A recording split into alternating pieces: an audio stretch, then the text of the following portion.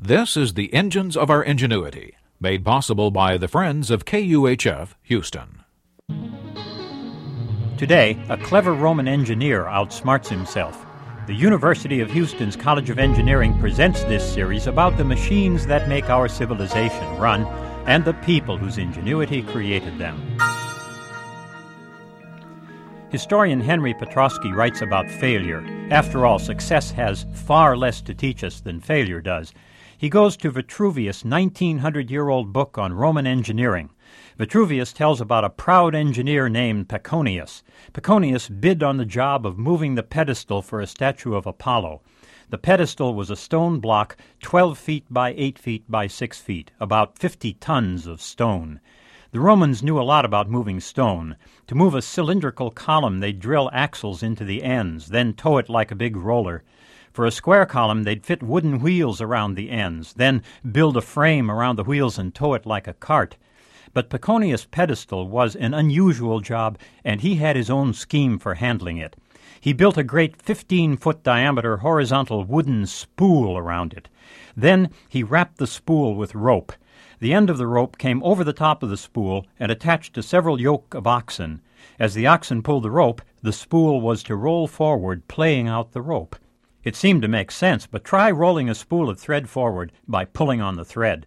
As long as the thread's wound in the middle of the spool, it works. But when the thread's off to one side, the spool slews away from the direction you're pulling.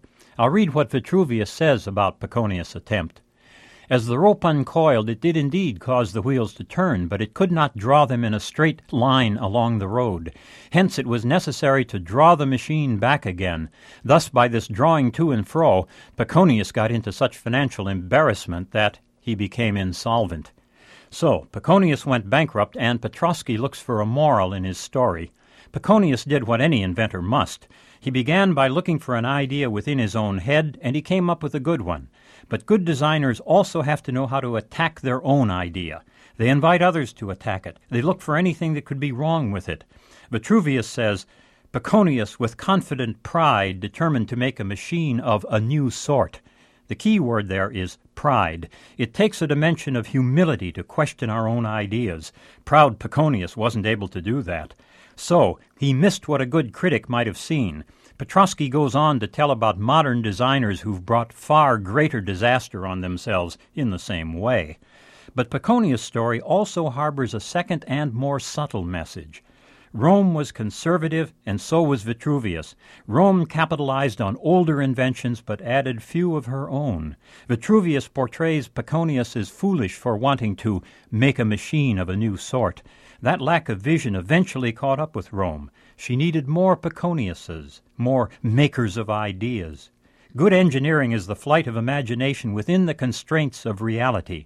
Engineering cannot flourish without Paconius any more than it can flourish with people like Paconius alone. I'm John Lienhardt at the University of Houston, where we're interested in the way inventive minds work.